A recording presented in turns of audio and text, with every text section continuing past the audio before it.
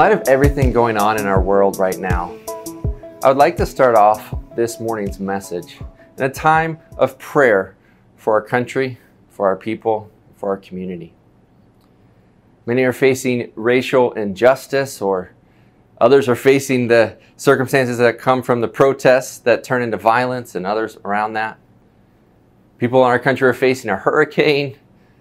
There are wildfires. There's a global pandemic, and oh yeah, there's an election just around the corner. With so many things going on right now, I want to challenge you to do two things. One is to take a deep breath with me, and then two, after that breath, we're going to take our anxieties, everything that's going on, and give it up to God. So let's do that together, shall we? Everybody watching, or if you're listening later, still breathe in here with me. Ready? 1, 2, 3.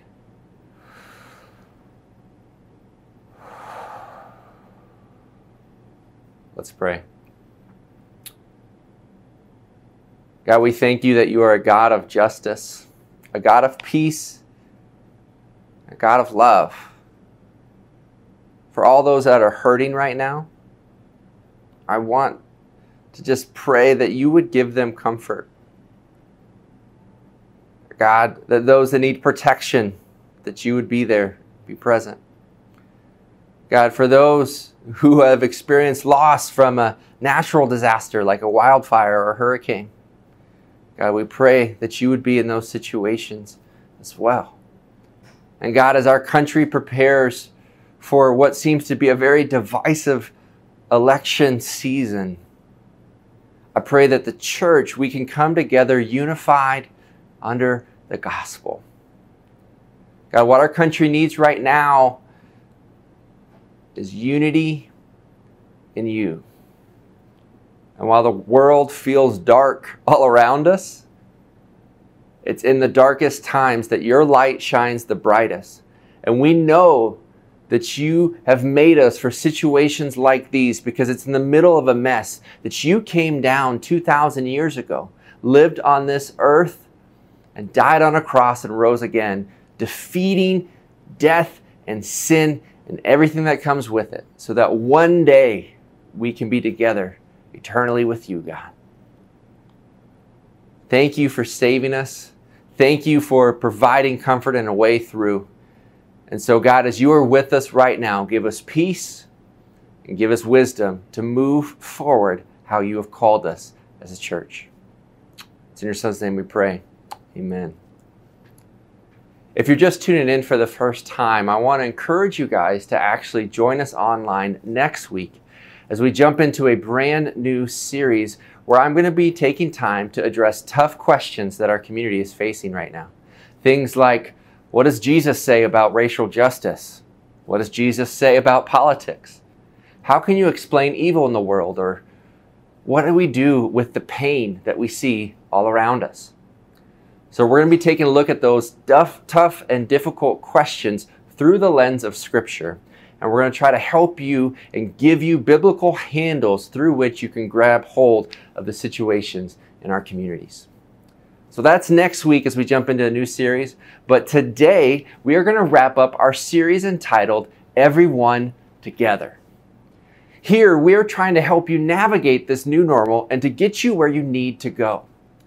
In week 1, we talked about how calming the anxiety within you will help you care for the people around you. Just like we modeled just now to pause and pray when you're feeling anxious, I want to encourage you to do that throughout the week. Then in week 2, we shared how everyone needs someone to believe in them, and how Saul had a crazy past, but when he was transformed by the good news of Jesus, it was Barnabas that believed in him and paved the way for his ministry and the future of the church. And so when someone believes in you, you can turn around and actually believe in someone else and create a legacy of faith. And then in week 3, we shared how everyone needs the one. I can't think of a more relevant topic right now than the gospel. That everyone, what we're truly searching for is Jesus Christ himself. And we see that through the story of Zacchaeus, another unlikely character who experienced the grace of God. And then last week, we talked about how everyone has a story to tell. And so the question is, if everyone is telling a story, what story are you telling right now? And through the lens of the woman at the well, we saw how someone's story changed when she reframed her past, she pre-framed her future, and then she took harvest of the present. And more people came to know him because of the testimony of the woman at the well there in the Gospel of John. Well, today we're going to wrap up our series, and I want you to write this down if you're taking notes. Who's your one? Yes, our title is a question, and you're going to hear me repeatedly say this because this is the challenge for you. Who is your one? What do I mean by one? I mean this. Be the one to bring someone to Jesus. If everyone has a story to tell, if everyone needs the one, if everyone needs somebody to believe in them, then why not you? Why not you? In the sense that, why couldn't God use you to reach that family member, that friend, or that coworker?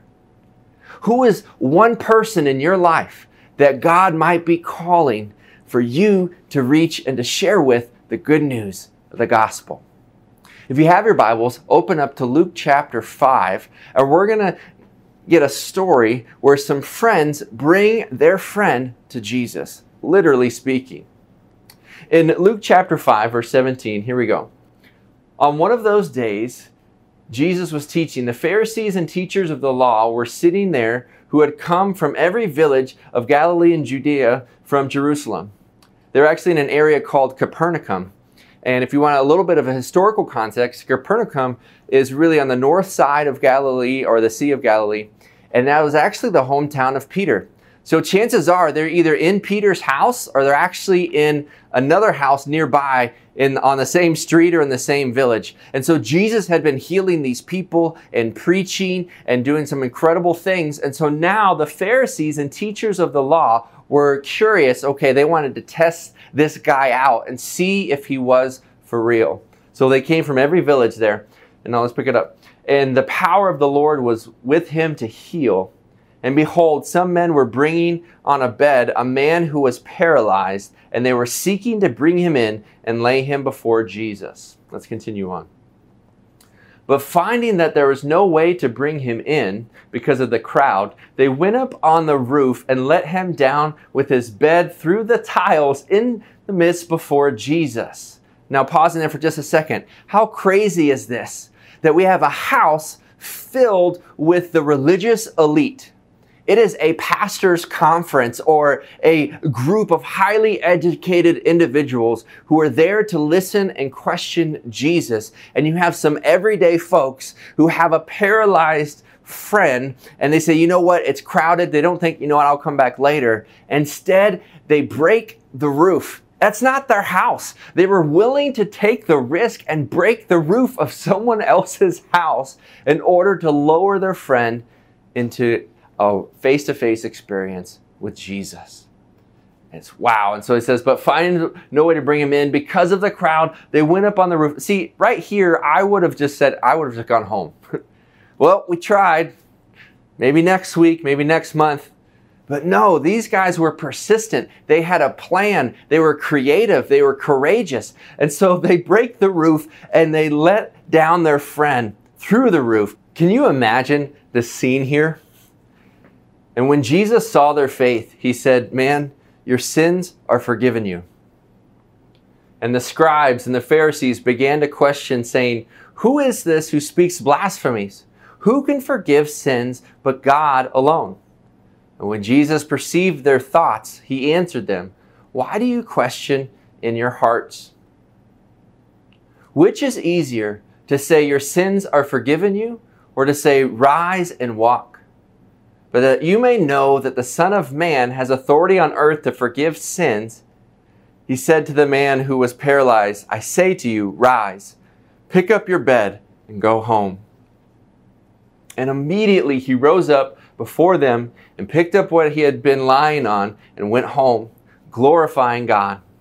And amazement seized them all, And they glorified God and were filled with awe, saying, "We have seen extraordinary things today." So Jesus, to demonstrate that he has the power to forgive eternal spiritual sins, physically healed a paralyzed man and told him to rise and walk. And I love that when he told him to rise and walk, he also said, "Take your mat and go home." Everything that you had been putting your weight on, everything that you had been depending on, take that with you because you don't need it anymore. And if anything, that mat that he was lying on became the testimony and the message that he would then share with the rest of the village. Jesus has the power to heal. Jesus has the power to save. And the friends of that paralytic man knew that. And so they helped their friend so that Jesus could heal their friend. They shared with their friend so that Jesus could save their friend. So what exactly did the friends have in order to do this? Well, they had three things. First, they had faith. The whole reason that they took their friend to see Jesus was because they believed that Jesus had the power to change things. If they didn't believe that Jesus had the power, they would have turned back when they hit an obstacle. But instead, they overcame that obstacle, and because of their faith, they were willing to risk their reputation to do what was needed to get their friend to Jesus. Which really leads to the second thing they had. They had love. They had love for their friend. If they didn't care for the person who was paralyzed, they could have just left the person alone, or at least when they encountered an obstacle, just go back home and say, "Well, we tried."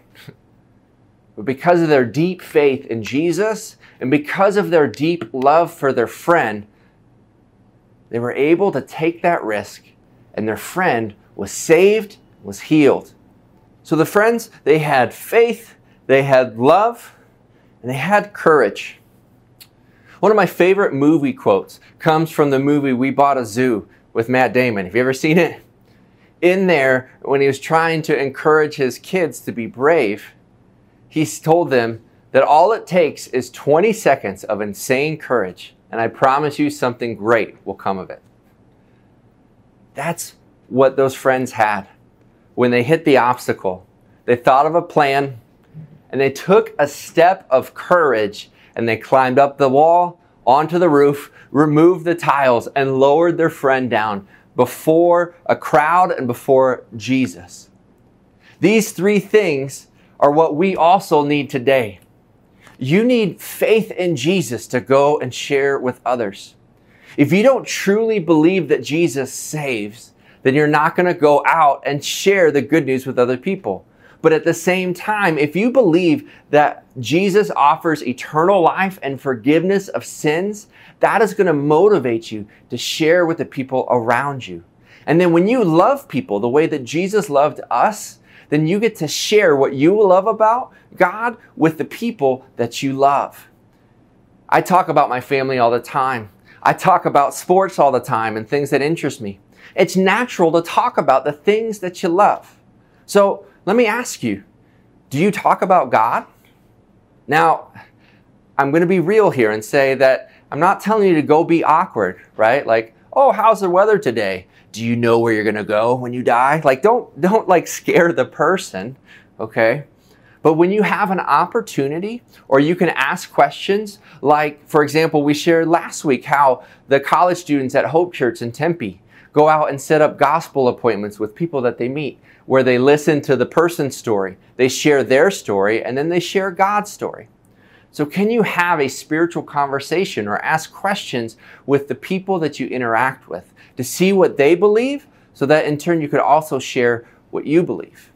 So when you have deep faith in God, deep faith and love for the people around you, and just you take that moment of courage, when you combine those three things together, then it's amazing what God can do. In 1963, Israeli archaeologists dug up and excavated remains around Herod the Great's palace in Masada. One of the most interesting things they found was that they actually came across a jar of seeds.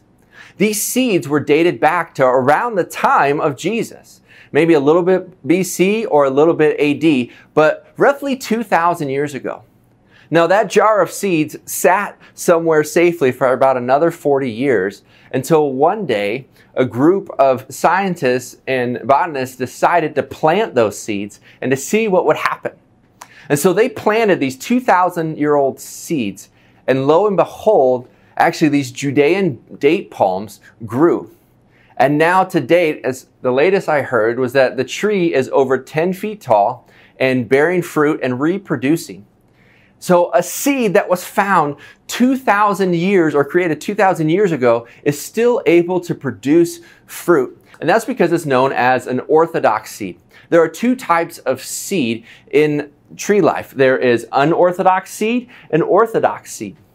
Unorthodox seed is regular seed that cannot sustain or survive difficult situations or surroundings. So for example, most unorthodox seeds cannot survive in temperatures that are below 10 degrees Celsius or in extreme heat or in extreme droughts.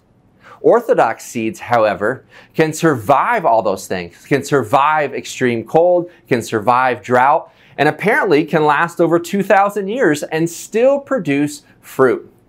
Why do I share about the Judean date palm? Well, it's because it represents your faith. The seed of faith is an orthodox seed because when you sow that in your life, it can survive global pandemics. It can survive the injustices of this world. It can survive droughts and hot temperature and cold temperature, and it can last for centuries, ultimately leaving a legacy of faith for generations to come. And so here at Mission Grove Church, our vision is that we exist to help every man, woman, and child experience Jesus.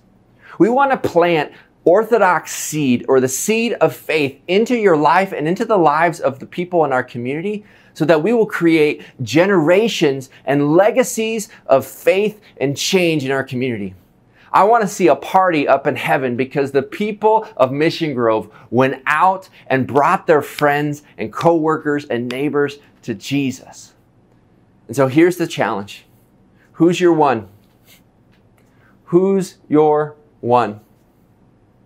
Can you think of one person in your life who you can help take that next step of faith? Because here's what I want you to do. Commit to helping one person take their next step of faith this fall.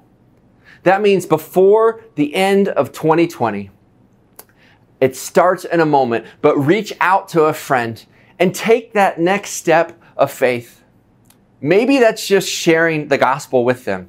Again, you're not responsible for their response. You're just responsible to share. Maybe it's somebody who is curious about church, but would like to visit online or in person. We can do that hopefully here soon. Maybe it's somebody who's curious about the faith, but you can actually walk them through a discipleship process, which I'll tell you more about in just a moment. Wherever somebody is on their faith journey, you always have another step to take. Imagine how our world and our community could change if every single person watching right now or listening right now on the podcast would commit to reaching one person in the name of Jesus before the end of 2020.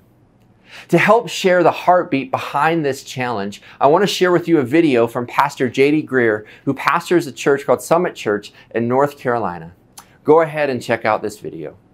We pastors dream about big numbers, and we should. But a daily focus on one meaningful interaction for Christ, that's the true difference maker. One friend, one family member, one coworker, one person at a time.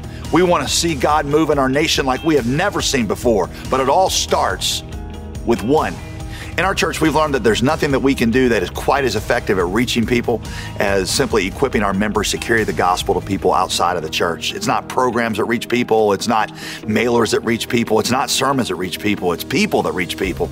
And it is individual people having a relationship with one person that they're using that relational bridge to share the gospel with them and live the gospel out in front of them. That is the heart of the Great Commission. It's multiplying disciples, making multiplying disciples. So my one is a guy that is one of my high school daughter's teachers. We just really hit it off. He's not from the United States. He's new to Christianity, but he's just got a ton of questions. And in the last 6 months or so, he's accepted 2 of my invitations to come to one of our church services. I invited him recently to begin reading the Gospel of John with me, which he said I sat down to read the Gospel of John, just a chapter or 2. He said by the time I got up from my chair, I read the entire thing, and he showed me he had these just pages and pages of notes and questions that he said, I can't wait to discuss. He's agreed to start coming to church regularly now, so I'm praying that the day will soon come when I will see him express faith in Christ. I've got my one, and now I'm challenging you and your church to join us and to find yours. Because ultimately, the only number that really matters is 1. Who's your one? My favorite quote from that video is when he says that God uses people to reach people and to make disciples. That means that God uses ordinary people like you and me to reach the people that are around us with the good news of Jesus. Who's your one? Are you willing to commit to reach one person before the end of 2020 in the name of Jesus? Here, we want to help. In fact, here's some resources to get you started. Number 1, I want to encourage everybody watching or listening right now to visit missiongrovechurch.com/1. On that webpage, we are going to have both snippets of this video as well as resources for you to take that step and to help somebody else take a step in the name of Jesus. Number 2, I want to encourage you to download your free 30-day prayer guide. They have a 30-day prayer plan that works with the YouVersion Bible app, if you're familiar with that. There's also an online link to where you can view that prayer guide right there on your mobile device, or you can download it as a PDF and even print to have on hand, so that here in the month of September, you can take the next 30 days and pray for the one person that you want to reach with the gospel. And then last, I want to let you know that there is training available. When I say that we are called to share our faith, the typical pushbacks I get from that is that either I'm afraid or I don't know how. Well, first, if you are afraid, remember the friends in the story of Luke 5. They had faith, they had love, and they had courage. Have faith that Jesus is working in the lives of the people around you and preparing them to have a conversation with you. Have love for the people around you and have a loving conversation about God. You don't have to force the issue. You don't have to yell at someone. You don't have to make it a 30-second pass-by question, and you don't have to make it awkward in the relationship. But look for ways to have honest, open conversation about what people believe. And then you share your life transformation story and you learn how to share the gospel. And actually on this page, we've provided an evangelism training tool, and that we will actually be updating this page throughout the month of September with additional tools to help you or equip you to grow in how you can share your faith and help somebody else in their journey. So if you're feeling afraid, pray to God and look for opportunities. And if you're feeling ill-equipped, we have resources like evangelism training and even our Experience Jesus Discipleship Training course available free for you right now on our website.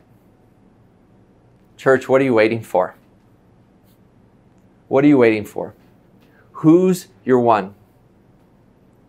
Movements of God start in moments with people. Let us pray together that maybe your moment could happen here in the fall of 2020. Be the one who brings someone to Jesus. And if we do this, church, revival's going to break out right here, right now. Let's pray. Dear Heavenly Father, oftentimes we pray big prayers, but right now I want to pray a very specific one. That everybody watching will think of one person that they could reach with the good news of Jesus. One person that they could disciple or walk through our Experience Jesus discipleship training online. one person that they could maybe invite to a church service or a Bible study, or encourage them to get baptized or take that next step. God, whoever that one person is, whoever that next, or whatever that next step is, I pray that you would move in the hearts and minds and the lives of each person watching this or listening to this right now. May we pray for our one, because thankfully, we were the one for somebody else. Somebody shared it with us. Somebody reached out and trained us. Somebody believed in us and loved us and had faith and had courage.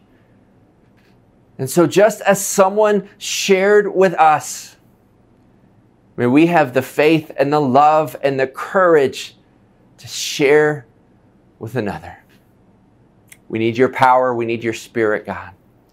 And we ask that you would come and move. Yes, in the mighty, but also in the one.